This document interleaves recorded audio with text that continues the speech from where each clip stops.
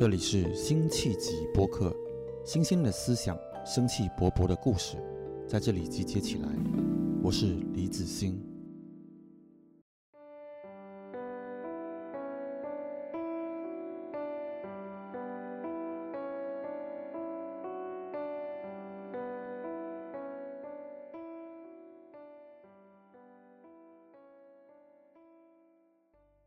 欢迎大家来到辛弃疾播客的新一期。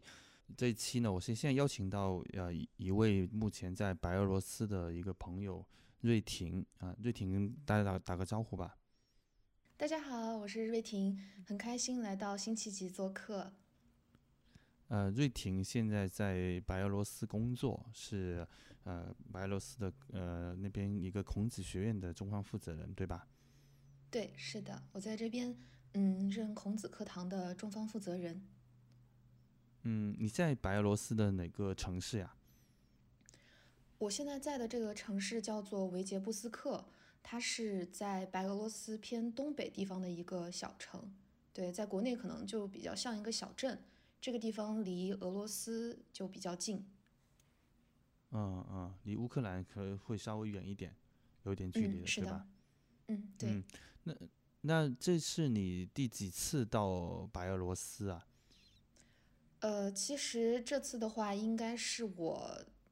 第3次吧。就第一次来白俄罗斯的话，我是来出差，然后第二次是我2019年第一次到这边来赴任，然后当时也是在这边当了1年的汉语教师，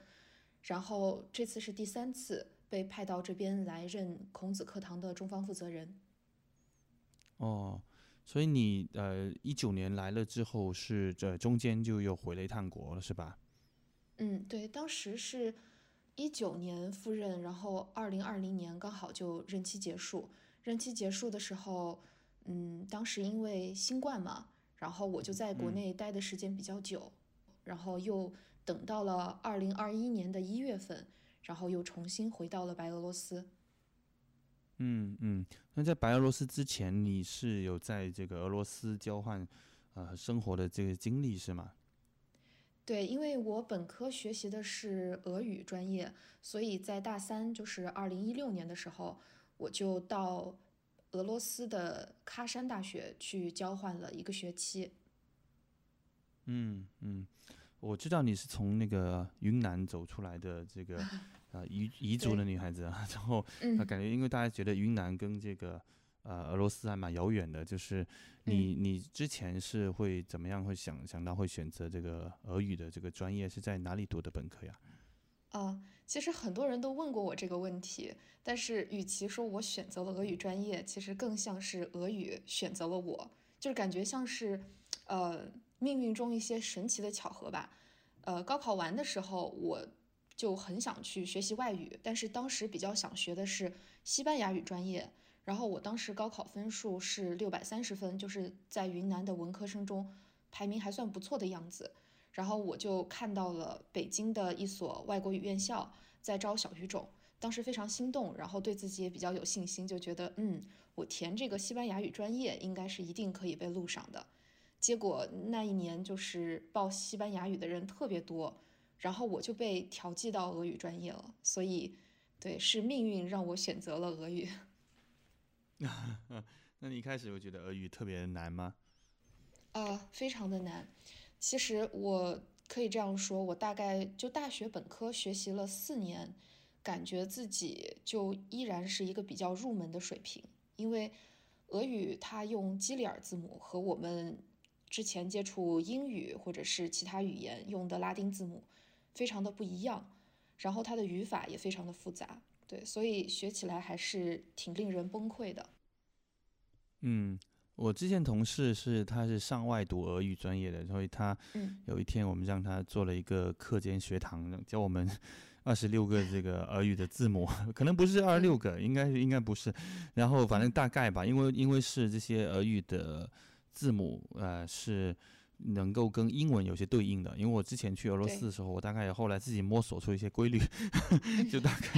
大概能那些，但是就仅此而已，就反正我们要深入一点的接触是非常的难的。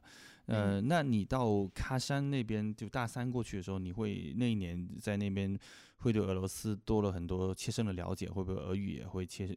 就是突飞猛进的这样的水平啊？对，在喀山的那一年，其实我收获挺大的，但是这个收获更多的好像是一些文化层面的，而不是语言方面的交流。因为当时就是到喀山之后，我觉得喀山这个城市非常的神奇。就李老师您去过，您应该也有比较深刻的这个印象，就是它是达达斯坦的这个首府，然后那边就是清真寺和教堂就挨着建，然后就是很神奇的一种宗教和谐的氛围。然后在那里我体会到了就是非常不一样的风土人情。因为提到俄罗斯，可能很多人想到的是东正教，对，但是我在那边也体会到了一些就是伊斯兰教相关的一些文化和传统。然后在喀山的那一年，我其实用的英语和汉语还更多一些，然后俄语相对用的反而比较少，可能就更局限于课堂。这个问题可能很多留学生都有，就是哪怕是到了一个新的国家去交换，但是所用的语言可能还是局限于比较熟悉的那种。对，这也是我的一个遗憾，没有趁那一年好好的多去学习，好好的去提升自己的俄语。为什么那个会在喀山的时候会用英语反而比那个俄语更多呢？嗯，那个时候是我第一次出国，就是因为我是来自云南的一个非常小的地方，就是整个人不是很自信，就有一些怯生生的。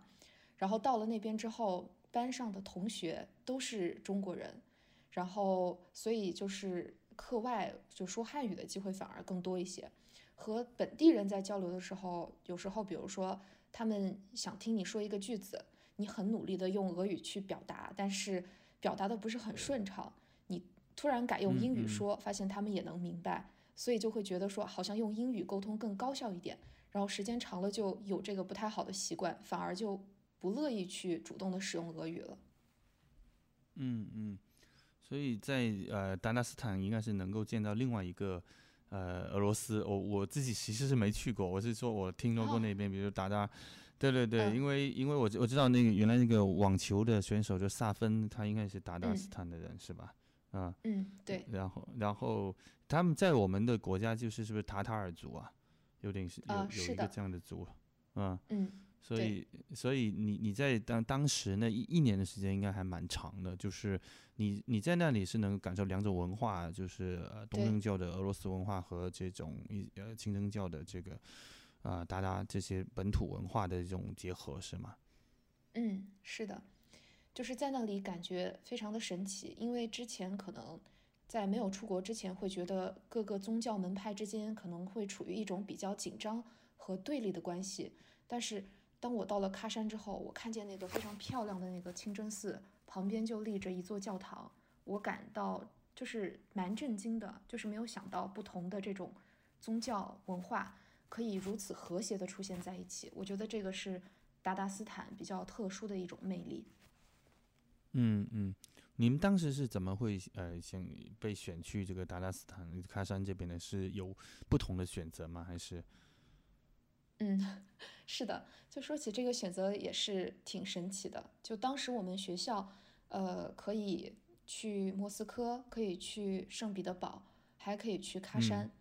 呃，那个时候我20岁左右，就比较追求一些不一样的独特体验吧。然后我就觉得，莫斯科这个是俄罗斯的首都，全世界的人都听过了。圣彼得堡好像也是挺有名的城市。哎，这个喀山好像还蛮特别的，这个名字不是特别的熟悉，然后我就选择了前往喀山。这个确实是一个蛮独特的选择，会有一个很独特的一个体验啊。对，是的。那去了这个俄罗斯之后，你会感觉到你接下来的这个，到你工作的时候，你真的会去做跟俄罗斯相关和俄语相关的地方吗？因为有很多人学了俄语，他其实不一定会做这相关的工作。对，其实我对于俄语的这个感情是非常复杂的。一方面不是我主动选择了俄语，而是俄语选择了我。另一方面，就像李老师您刚才提到的，这个俄语，学起来还是比较难、比较痛苦的。所以一开始我也没有想过说是毕业之后就要去做跟本专业相关的工作。当时我的英语可能比俄语还好一些，所以我当时计划的是毕业之后用英语去就业。当时还比较年少轻狂吧，还跟同学开玩笑说啊，等我走出这个校门，我就一句俄语都不要说了，就再也不要说俄语了。但是就被命运打脸了，然后现在就每天都在用俄语工作。就走出校门那时候，你的选择大概是什么样子呢？走出校门的时候，我和就大多数年轻人一样，就是感到比较迷茫的。但是我毕业的时候，那个时候是18年，然后经济形势还挺不错的，所以也有很多工作机会。当时我的计划是到京东去工作，因为我的家庭情况可能不是特别理想，就会比较想说去追求，尽快的去追求这个经济独立。对，然后当时是在京东的海外业务部，然后做了采销的实习生，但是阴差阳错让我就觉得说好像这份工作不是很适合我，然后我就没有转正，然后想回到云南去继续做英语老师这样的工作。就是你还回到了云南，你出生的那个地方吗？我回到了云南的昆明，我出生的地方比较小，就是在那里可能没有很多工作机会，所以我就去昆明了。出生地方是哪里啊？我出生在云南曲靖一个比较小的一个小县城，叫陆良，然后里面不知道怎么描述，就是比较靠村子的一个地方。那你在昆明就是做英语老师，大概做了多少年呢？那个时候我是打算去做英语老师的，然后也接到了 offer，但是后期我感觉好像，因为我在北京待过，然后再回到昆明的时候，就有一种很奇妙的一种落差吧。这种落差倒不是说是硬件环境上的落差，而是好像人文氛围就让我觉得有一些无所适从。然后当时刚好有一个机会，就是北京这边有一个外交官学汉语的一个项目，他们要招助理。然后我就觉得说我对这个机会比较感兴趣，想试一试，就参加了这个项目。然后到后期就转正，然后就来到了这个单位工作，正式的成为了一名汉语教师。就是教一些外交官，就外国的外交官学汉语是吗？对，就是一些使馆官员去帮助他们学习汉语。所以你就只是实际上是没有回昆明去做英文老师。没有回去。从某种层面上来说，我觉得好像我的家乡有一种就是把我在往外推的力量。一方面好像远离故乡是我自己的选择，另外一方面好像每次我回去之后都会有一些就是新的感受，让我想再次离开。那做这个外交官的汉语老师，是一个大家听起来还是蛮神秘的一些工作。就是，那你那时候会接触过哪些国家的这些外交官呢？那个时候接触的一些外交官，大多数就是欧洲和非洲的。欧洲的，比如说像法国、意大利，然后还有一些就是西班牙的外交官，然后非洲的是加纳的外交官，对，这个印象比较深刻。那一般你是一周教他们几次呢？那个时候做助理，然后一周的话可能就是每天大概有2节课左右吧，对，所以一周的话大概是有10次左右。那其实那很快，其实你就又被选拔到孔子学院当汉语老师嘛，对吧？因为你18年毕业，其实你19年就已经到了俄罗斯，是的。这个就是你很快就会被选拔到了俄罗斯去孔子学院当老师，是吗？对，这也是一个很神奇的机遇吧。就当时在做这个外交官汉语项目的时候，我使用的语言主要是英语，但是后来我知道，就是我国内的这个单位，他们刚好在白俄罗斯就新开了这样的一个孔子课堂，需要选拔人，就是外派白俄罗斯。我入职之后，我成为了当时就是可能比较合适的人选吧，然后会有这个俄语功底，然后也会汉语教学，所以就得到了这样的一个机会，就被派到了白俄罗斯来。就那个时候你重新用回了俄语来做你的主要工作语言，对吧？是的，对，然后就被狠狠地打脸了，就所有的人都以为我绝对不会再做任何和俄语相关的工作，但是我就被外派了，然后就开始了每天说俄语的这个生活。其实也挺好啊，就是，当你回到这个俄罗斯的时候，你在想其他年轻人，就像你刚刚说，最开始还在大厂，然后你被派到白俄罗斯，然后，这样的一个生活，你当时自己的感觉呢？我们说的是疫情之前啊，就是说疫情之前19年，当你过来的时候，你想起跟那些可能你的同班同学啊，或者说你在大厂里碰到其他年轻人，你知道自己的生活跟他们还是很不一样的，是吧？对，是的，当时就是知道自己的生活状态和可能就是国内的一些同龄人不太一样，但是另外一方面还蛮确定的，就是很确定说这就是我想要的生活，因为我从小就对不同的语言文化很感兴趣，然后也一直很想从事教育事业，因为我的命运可以是说被教育所改变的，所以就是未来我也想在这个行业里去做一些事情。然后当时2019年没有疫情，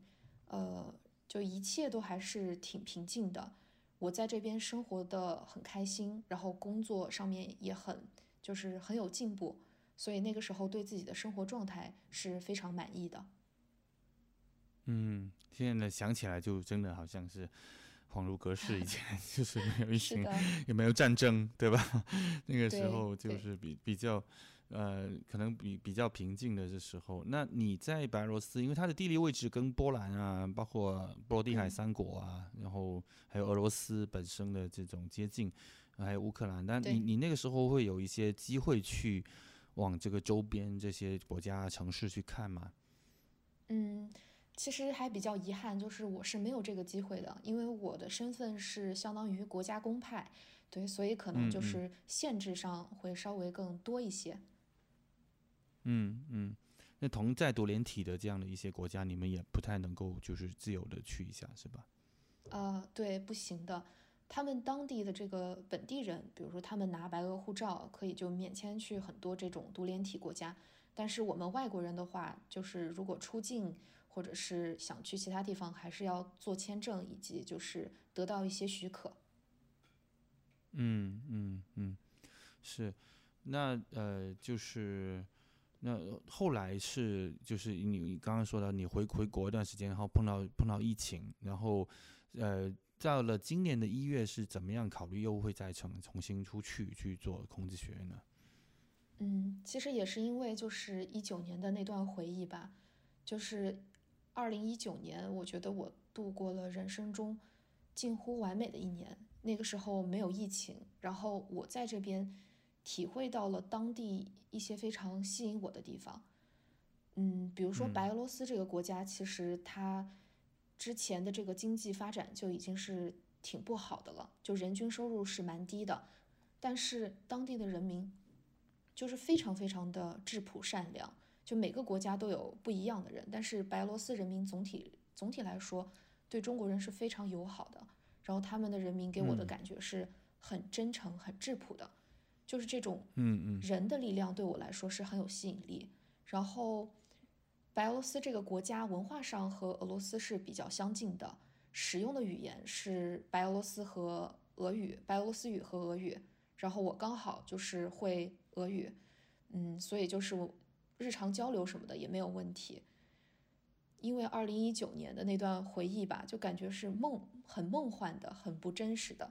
然后也让我在这边就是有了一些好朋友呀，或者是一起工作的很开心的同事。然后到了2021年，哪怕我知道说这个疫情情况下一切都变得有些不一样了，并且2020年的时候，白俄这边经历了大选，也发生了一些就是上了新闻头条的事情。虽然我知道一切可能都不一样了，但是我就觉得说，这些人在吸引着我回来，我的学生、我的同事，还有我的朋友，在吸引着我再次回到这个国家。对，那我们因为确实这个政治的东西就是这里边非常复杂，那我们作为普通人，我们做在日常这个层面上，其实我觉得反而在媒体上就看到很少，所以我会对很多日常的东西感兴趣。比如你们在白俄罗斯，像每天早餐会吃什么呀？然后中午晚上吃什么呀？我觉得这个都其实是很真实的，我觉得都是的，我还蛮有兴趣去了解的。比如说你一般会早上用吃什么喝什么开始吗？对，因为我是云南人嘛，就是在云南我们的早餐蛮特别的，就是对于别人来说可能面条啊这些是主食，但是在云南我们早餐一般就是吃面条、米线这样子。到了白俄罗斯来，我的这个习惯也没有被改变，因为我一个人居住嘛，然后每天就自己做吃的，只是说这边可能就买不到这个米线，所以我就经常早上还是会吃面条，但是吃意大利面，对，就超市里买的那种。就你早上都会吃意大利面是吗？也不是每天，但是偶尔就是我早上会吃意大利面，然后我的这些朋友他们知道了之后都非常的震惊，因为他们就觉得就是面条啊这种的，在他们这边也算是一个比较主食的东西。那他们当地人吃什么呢？可能就是一些香肠啊、煎蛋呀、面包之类的，就是和欧洲其他国家还是比较相似的。听上去有点像英式早餐啊这些感觉是吧？是的，对。那他们在中午是不是其实就会吃的比较简单，像三明治啊这些？对，就像三明治一样，他们可能就吃的比较随意一些，就两片面包往里面加一些黄油啊、小黄瓜、小火腿，然后就可以饱餐一顿了。那他们的超市，你觉得会有什么样呃好奇新奇的东西在卖的？你原来见的不太多的。超市里觉得让我印象比较深刻的就是有两个方面，一个方面是琳琅满目的香肠，就是香肠种类多到我到现在都没有办法就是完整的说出来。然后另外一个方面就是永远不太新鲜的蔬菜和水果。就白俄罗斯，它虽然是一个农业大国，但是它的这个蔬菜和水果很多都还是要依靠进口的。对，然后所以每次就是在超市里看到的这些蔬菜和水果，时间都比较长，就是我们在国内可能看到了就会已经要扔进垃圾桶的那种程度，然后在这边依然以一个比较高的价格在出售。对，能够想象，就是那其实是的，跟那个一个欧洲啊那些都有很多国家的情况差不多，因为青菜都比较贵嘛，然后在肉类和土豆啊，总体这些都是比较便宜的，总体就也有很多对，种类，是吧？是的。那你们是就等于是有自己的集体宿舍可以住是吗？我在这边的话是单独租了一个小的公寓，对，我是一个人在生活这样子。那就还蛮特别的，就是嗯。那你们的这样的工作人员，就是在这个孔子学院，比如说在当地现在是只有你一个人吗？还是还有其他同事啊？当地的话，中方这边目前只有我一个人，就是本来应该是要有其他的这个汉语教师志愿者，或者是其他的公派教师过来的，但是因为疫情就一直没有办法往外派人，所以就只有我一个就是中方的工作人员，其他的就是外方工作人员。哇，那你确实在那边就是一种很怎么说呢，就是独立自由，但是又就是可能又代表了，确实有这方面又稍微有代表了一些中国的至少是半官方色彩的这种感觉。我觉得这个总对，体是还是蛮神奇的一种组合，是吧？对你嗯。来讲。就是刚才你提到说我在这边好像就是一个人嘛，的确是就从某种层面上来说是挺自由的，但是这种自由背后的代价也是就是很孤独，非常的孤独。当你遇到生活中一些可能事情的时候，你虽然在当地也有朋友，但是你用母语去表达自己的感受和你用外语去表述自己的感受是完全不一样的。对，所以也就是生活当中或者是生命当中一段蛮特别的体验吧。当我开始完全的学会去用外语去做这个自我表达，甚至是用外语去进行一些思考和探讨的时候，有一种很神奇的触感就被打开了。然后我就会发现，我在用汉语表达、英语表达或者是俄语表达的时候，就是内心的状态会是挺不一样的。是，确实是有这种区别。那你在那里有多少学生呢？我在这边的话，目前就总体的我们这个课堂是有100个人左右，然后这个大概分为2个部分，因为我们的孔子课堂和其他的孔子学院不太一样，它是一个独立的建在中学里的一个课堂，所以大部分学生可能是小朋友，但是晚上的时候我们也开了兴趣班，就是当地的这些成年人可以来上课。那现在就是100个人，主要是中学生小朋友是吧？对，有80个左右是中学生，然后20个左右是兴趣班的这些成年人。所以我看到你也稍微写了一点他们这些小朋友的故事，就像这次他们确实是在战争中是有些人，比如说去跟亲戚家啊什么的，那有可能就到了乌克兰那边，那可能就暂时没回来，对吧？对，是的。因为最近的话，就是大家从新闻上应该也读到了，就这一边整体来说可能不是非常的太平。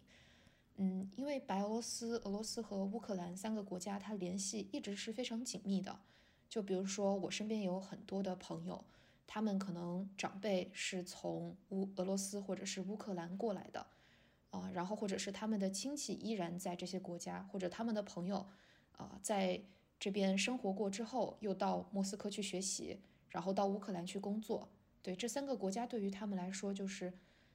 联系是很紧密的。但是现在就是因为在战争，我觉得还是非常让人遗憾的，因为人民之间的联系很紧密，但是战争是非常的无情的。是的，战争非常的无情，然后每个人都还是希望世界和平的。对，世界和平应该是所有国家、所有人民的一个非常美好的共同期盼。那像那个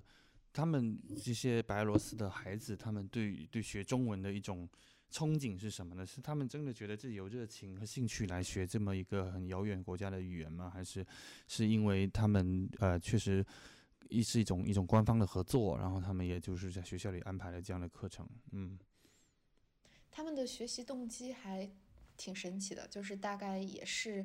有2大类不太一样的吧。一类的小朋友就是完全是被父母逼着来学的，就是父母觉得说，未来会汉语的话，就业比较有帮助，发展前景会比较好，所以就是父母帮孩子就报了这个汉语课程，然后让他们来学习。这些孩子往往就是每次上课来都挺无奈的。然后另外一种呢，就是说可能不一定完全是对中国文化很感兴趣，但是对亚洲文化比较感兴趣。对，就现在 K-pop 不是风靡世界嘛，但是其实也有越来越多的人在关注 C-pop，就是有一些小朋友他们可能也是听了一些中文的流行歌曲，或者是接触到了中国的动漫，然后觉得很有吸引力，然后我想来学习这门语言。那像这个白俄罗斯这么小的一个城市里边设有这个孔子学堂，这个有历史有多久了？这个课堂的话是2018年正式签署，然后设立的。在我现在在的这个城市维杰布斯克之前没有任何的孔子课堂，但是我们开孔子课堂的这个点，它在没有任何汉语、没有任何中国老师的这个情况下，已经从2006年左右就已经开始做汉语教学了，所以就是他们已经坚持了10多年，已经成为了当地这个学校的一个传统。就是所以他们已经有这个基础，然后我们觉得这里很值得开一个点，所以最终就开出来了，是吧？是的，对。对，是这个样子的。哦，这个还蛮神奇的，就是我们可能对不一定能够发现说世界上哪些小城市对中国汉语中文的这个热情是多少的，就是我们可能其实我们知道的很少，可以这么说。是的，对，我第一次来到这边的时候，了解了这个情况，我也觉得很感动。就是那个时候不像现在，可能就是对于汉语教学的发展或者是学习汉语的人有一些比较多的支持，那个时候支持还是比较少的。但是他们就不仅仅是请了一些就白俄罗斯会说汉语的人来做汉语教学，他们自己还试着开了，比如说武术课呀、舞蹈班呀，就是一个老师先从网上看视频学习这个中国舞蹈，然后又去教给学生，这一切都是他们自发主动的去做的。所以当时可能也是因为看到了他们对于就是这种中国文化这种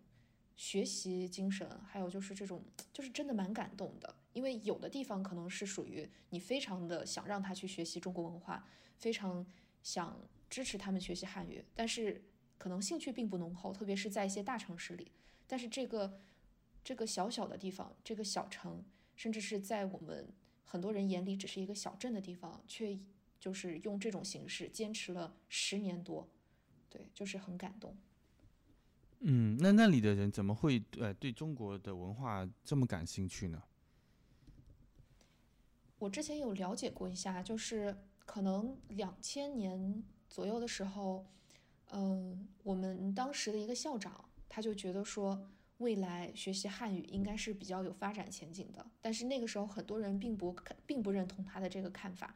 然后他就开始就试着想在自己的学校去开一个这个汉语教学班级，然后慢慢的就摸索出了他们自己适合当地情况的一个道路吧，对。然后这个班就开起来了，后来发展的就越来越好，只能说当时的校长是比较有先见之明的。嗯嗯，哇，这想起来就是，我也想起我大概10年前在俄罗斯采访总统大选的这个时间对对，就是因为我前两天找出一个老的硬盘，然后我看了那个里面的这些照片，对，就是实际上这个俄罗斯跟中国是邻国啊，但是因为到了这个比较靠欧洲的这边，我觉得我跟我们差异还是蛮大的。然后但是你又能够在一些社会主义的一些东西里边又找到一些相通的痕迹，然后我觉得这是很混合、很奇妙的。包含我看那个莫斯科的地铁，就是可能有点跟你的北京1号线那种感觉，因为北京1号线就是可能是苏联援建的吧，可能在50、60年代的时候就开通了，所以我觉得就是也很有意思，而且其实就像我当时拍那照片里边像很多列宁的一些雕像啊，或者说在集市上的很多以前的这个卫国战争的勋章啊，各种什么还在啊，有些在卖，有些书。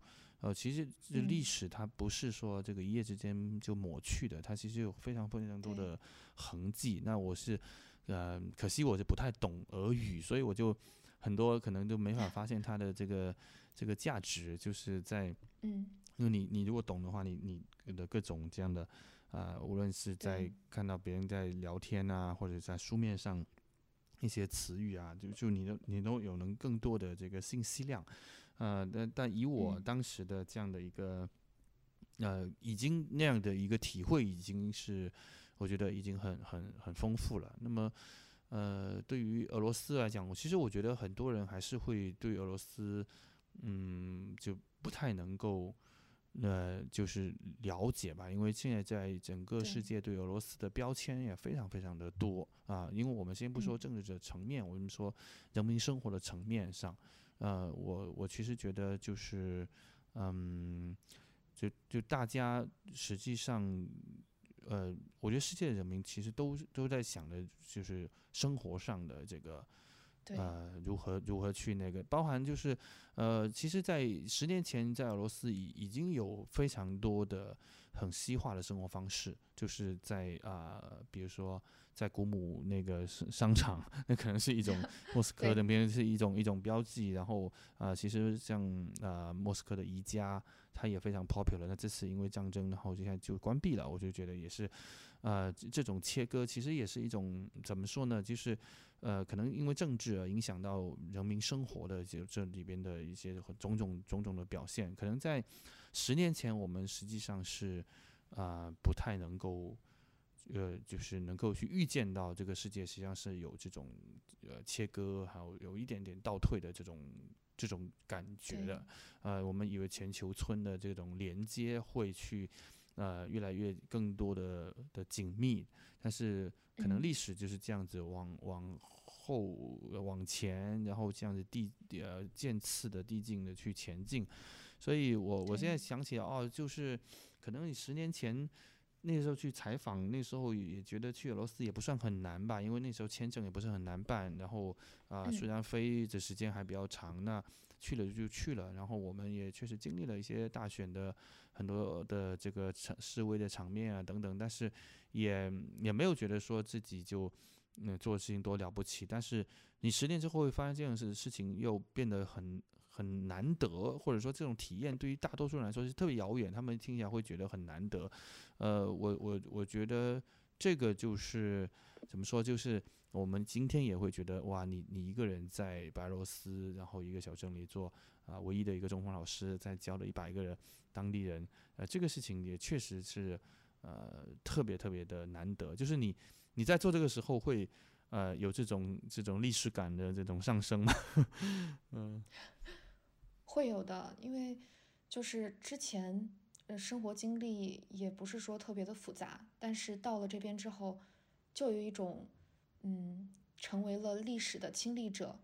参与者和见证者的这种感觉，之前是从来没有过的。但是的确，就像您刚才提到的，这2年会有一种特别明显的感觉，就觉得说这个世界逐渐变得不一样了。就之前，至少是在疫情之前吧，能够比较感受到的就是世界各个族群啊，或者是各种文化之间的这种沟通和流动，然后是朝着一个比较好的方向在发展的，至少几年前是这种感觉。但是，到了这一次再出来的时候，会发现就是文化与文化之间好像曾经慢慢消融的那些东西又慢慢生长出来了。然后我甚至其中处于作为一个见证者，也作为一个感受者吧，就会觉得说，原来历史上曾经发生过的一切，好像也正在发生。是啊。那你现在比如说你在白俄罗斯生活还是比较平静的，对吧？就是你们也不会说担心战火一下子甚至远程的，比如说轰炸或者会不会有可能在你生活中就出现呢？就是现在的话，这2天比较平静了，但是前几天就是战争刚发生的时候，当地的国民非常的紧张，然后我也是，就是情况还是蛮担忧的，因为没有人知道接下来会发生什么，就包括在白俄罗斯当地，他们也没有人会意识到说，原来俄罗斯和乌克兰之间有一天是真的会发生战争的，所有的人都觉得说可能就是保持较长时间的一个僵局而已。然后当这件事情就是发生的时候，出乎了所有人的意料，所以大家也都很恐慌，就不知道接下来会在白俄罗斯发生什么。那会去抢购东西吗？其实有这个现象，对，就是刚得知这个战争发生的时候，就有些人他危机感比较强，就已经开始在超市里去囤一些东西了。然后有一段时间，现金就变得特别的难取，就是取现金需要加很高的手续费。然后可能也是因为受到了这个制裁影响吧，就陆陆续续的有一些地方的这个 POS 机已经刷不了银行卡了。对，当时我和朋友在一起就讨论这个问题，然后就说哪些东西是一定要囤的，然后现金大概要储存多少，然后也被当地的朋友和同事带着去熟悉了一下这种就是地下室防空洞的这个位置。哇，那一刻会切切实实的感觉到说，原来战争离自己真的没有那么的遥远。对，是。那你住的公寓你高吗？你会有担心就这种安全的问题吗？会有的。我住在11楼，就是战争刚发生的那段时间吧，就偶尔会听到一些就是飞机的声音。当然这个是他们本地的，就是白俄当地的这些飞机，就偶尔也会出现，但是就会给我一种特别强烈的不安全感。是的，能够想象。那这个时候你们的课还正常进行吗？还是在正常进行的。对，就大家的，我觉得这也是一个，其实这是一个好事，因为当大家都处在一种就是比较沮丧或者是比较失落的情绪里的时候，我们更是要把日常的这些环节给进行下去。那你觉得白俄罗斯的这些像你接触的中学生，他们其实，就最终会出国读书的这种比例或这种机会会多少呢？他们当地本国的中学生，其他的地方的我可能了解的不太少，但就我所在的这个小城市来讲的话，可能有10%吧。对，就是10%他们，会出国，是吧？对，就比如说，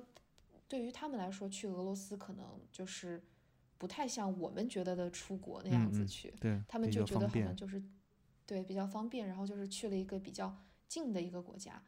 然后文化语言也相通，所以对他们来说，比如说报考一些俄罗斯的大学是非常自然的一件事情。但是如果是说就是去法国、德国，或者是就是比较偏西欧的一些国家，对于他们来说也是不太寻常的，因为他们当地的收入水平比较低，如果不能拿到全额奖学金的话，在其他地方学习对他们来说其实是一件比较吃力的事情。那中国有提供这些奖学金给白俄罗斯的学生吗？有的，就是孔子学院有一个比较特别的奖学金，包括还有一些其他的汉语教师奖学金的项目，都是提供给这些就是有这个意愿去到中国去学习汉语，或者是用汉语去学习其他科目的人。那每年大概可能有多少人能够到中国来呢？比较遗憾的就是我是2019年到这边来的，然后当时是第一年还没有做起来这个项目，然后2020年之后就因为疫情，基本上就停止申请了。对，是，那可能以后他们还是会有这样的一个机会。你实际你是已经申请拿到 offer， 如果正常去的话，是会几月份会去爱尔兰呢？我拿到的是22年的 offer，所以就是正常去的话，应该是9月份就去爱尔兰了。但是因为我的机票本来应该是4月1号回国的，但临时被通知说这趟航班熔断了，所以现在还在排队买票。如果去不了的话，可能就等到23年再过去。那你不考虑直接从白俄罗斯就是去爱尔兰吗？还是说一定要先回国呢？一定要先回国的，因为就是我的身份比较特殊，需要回国去做一些交接报告啊，或者是就是对有一个流程要走完。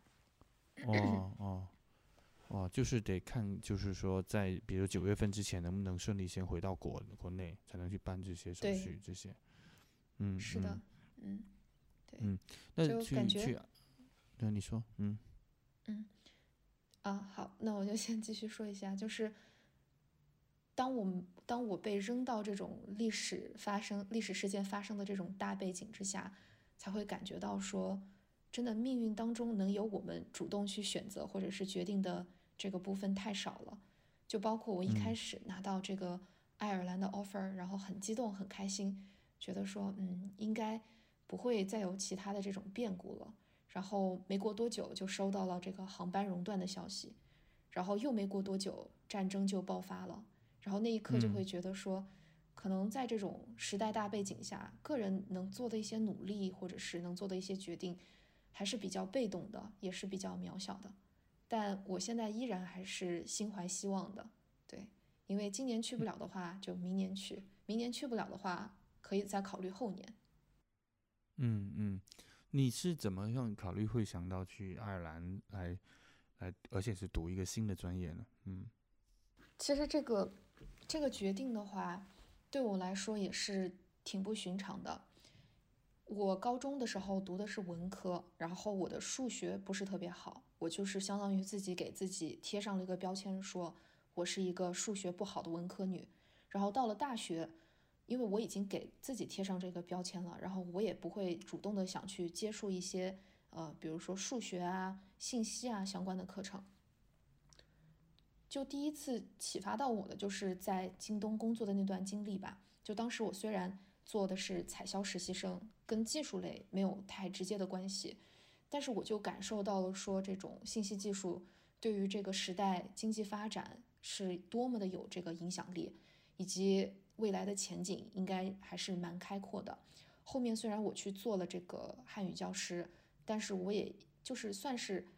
有一颗小小的种子吧，就在心里落定了，但是没有发芽。真正发芽是因为就是大概去年的时候，我读科幻小说，就是阿西莫夫的《机器人5部曲》，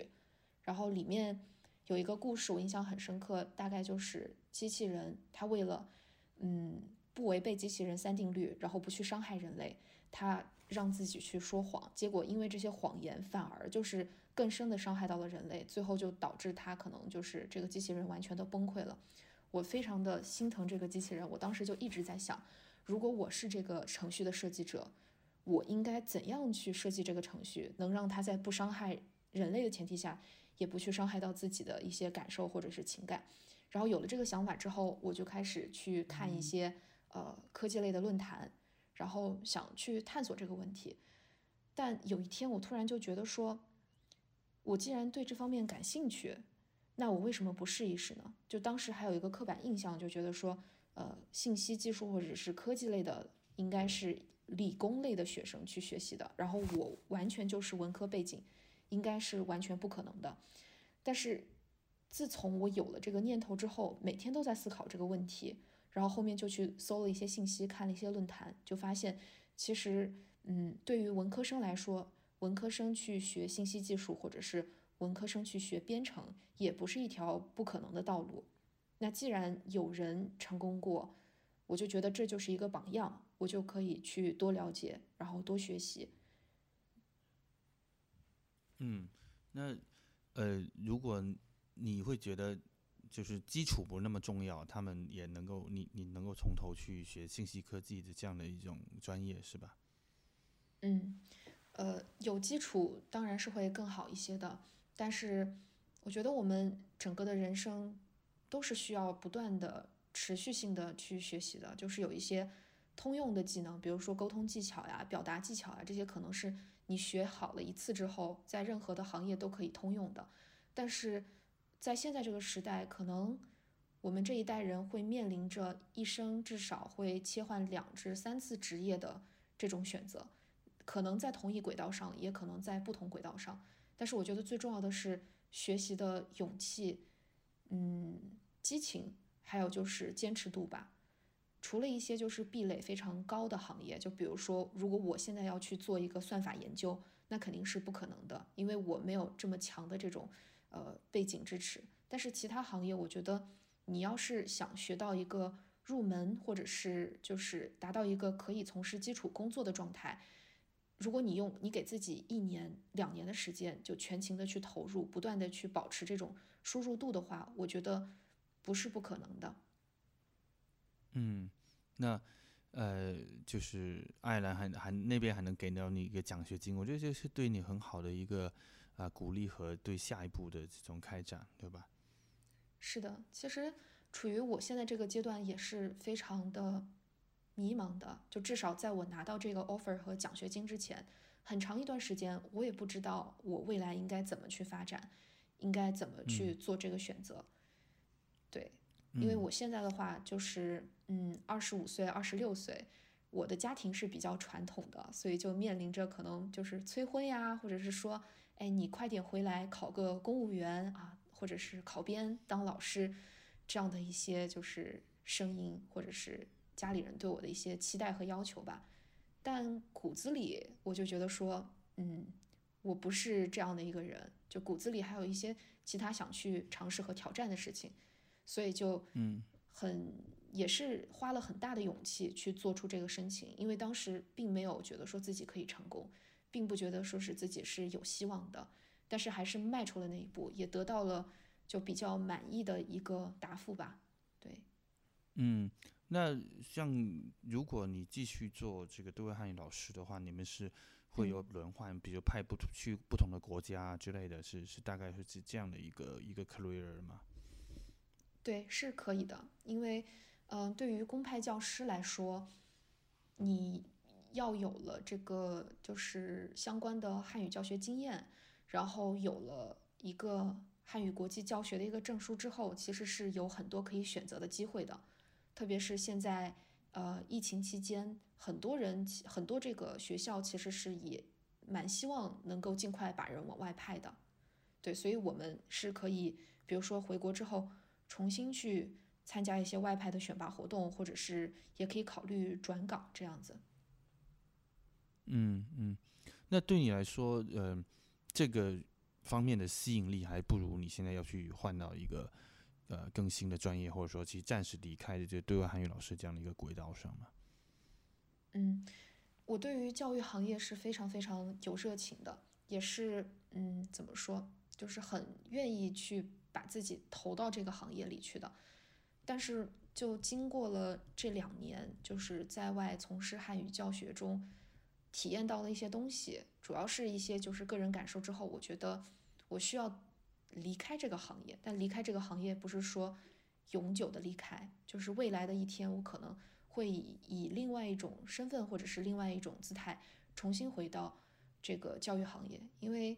教育改变了我的命运，我是真的是发自内心的觉得这个行业是切切实实的可以去帮助到人的。但是对于目前的我来说，我觉得我需要去了解更多的东西，去学更多的内容，对，以便让我成为一个更好的去帮助别人的人吧。那你现在的这些孩子在白俄罗斯，那他们就只能又等待下一任的这个老师过来，从中国过来是吗？其实就是除了我之外，当地是有2个本土汉语教师的，就是他们是说汉语的白俄罗斯人，也在做教学工作。对，就是所以就一个慢慢是时间过渡。对，会有一个过渡的时期。因为现在这个情况的话，也的确不太好说什么时候才能有下一任的人能够被派过来。这也是一个蛮特殊的时候，但是对你来说，你在这个25岁能够去做，就像你说，有个人有一些主动选择的一些机会，我觉得对，这个是一个蛮难得的，然后你也确实有这个勇气去做这样的选择，尽管这2年的这个国际形势都不会特别稳定，但是可能你从云南到北京，再到了俄罗斯、白俄罗斯，然后现在可能会去往西欧，可能会有一些更多不同的一些经历和体会，对吧？是的，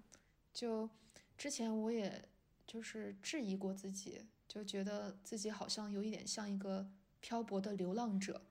因为我从12岁就开始住学校，就是我对于家这个概念，可能不说是没有特别深的这种情感链接吧，但是好像我并不觉得说家就是一个固定的一个处所，对，所以从12岁就开始住校，然后不断的去变更自己的住址。从某种程度上来说，好像我已经习惯了这样的生活模式。对我而言，就是到更远的地方去，好像不是一个特别困难的选择。所以你平时也会想写作，然后把这些东西给写下来，所以这次你才是跟三明治发生一些关联的原因，是吧？对，我觉得，认识三明治这个平台也是很幸运的一件事情，因为我之前其实一直有这种想把自己的这种日常故事或者是一些想法记录下来的这种欲望，但是我从小不是一个很擅长笔头表达的这样的一个人，就是每次写作文我都是，就是要挠头挠很久，然后也想不出什么句子的那种。对，但是看到了三明治上，就觉得说有这么多人，他们在用笔或者是用键盘去记录下自己身边的这些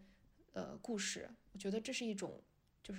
力量吧。我也希望能够拥有这种力量。所以虽然现在可能还没有在正式的开始写作，就是只是平时有一些记日记的习惯，但是希望未来能够去更多的写一些自己的一些故事吧。我们也很期待，因为你这个本身，身上肯定有很多故事，并不是我们通过这个，现在的这种声音的交流就能够完全传达的，很淋漓尽致，所以可能你自己写出来的这个笔触，我们会觉得，会更加的这个生动，所以也很期待就有机会读你的故事。行，对，那今天的节目就到这里了。也谢谢瑞婷来跟我们分享你的故事。我希望你在那边能够就安全，然后也这个还能跟这个当地的小孩子那个能够也帮到他们再继续学好中文，然后顺利的能够去到你的人生的下一站。好的，谢谢李老师，谢谢李老师的邀请。好，谢谢，那再见了，拜拜。好，拜拜。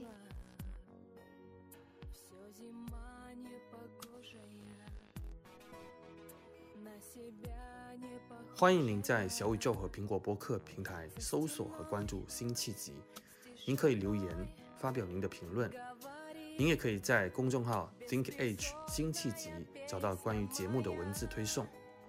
同样也请您关注三明治这个我创办了10年的写作平台。我们下期再见。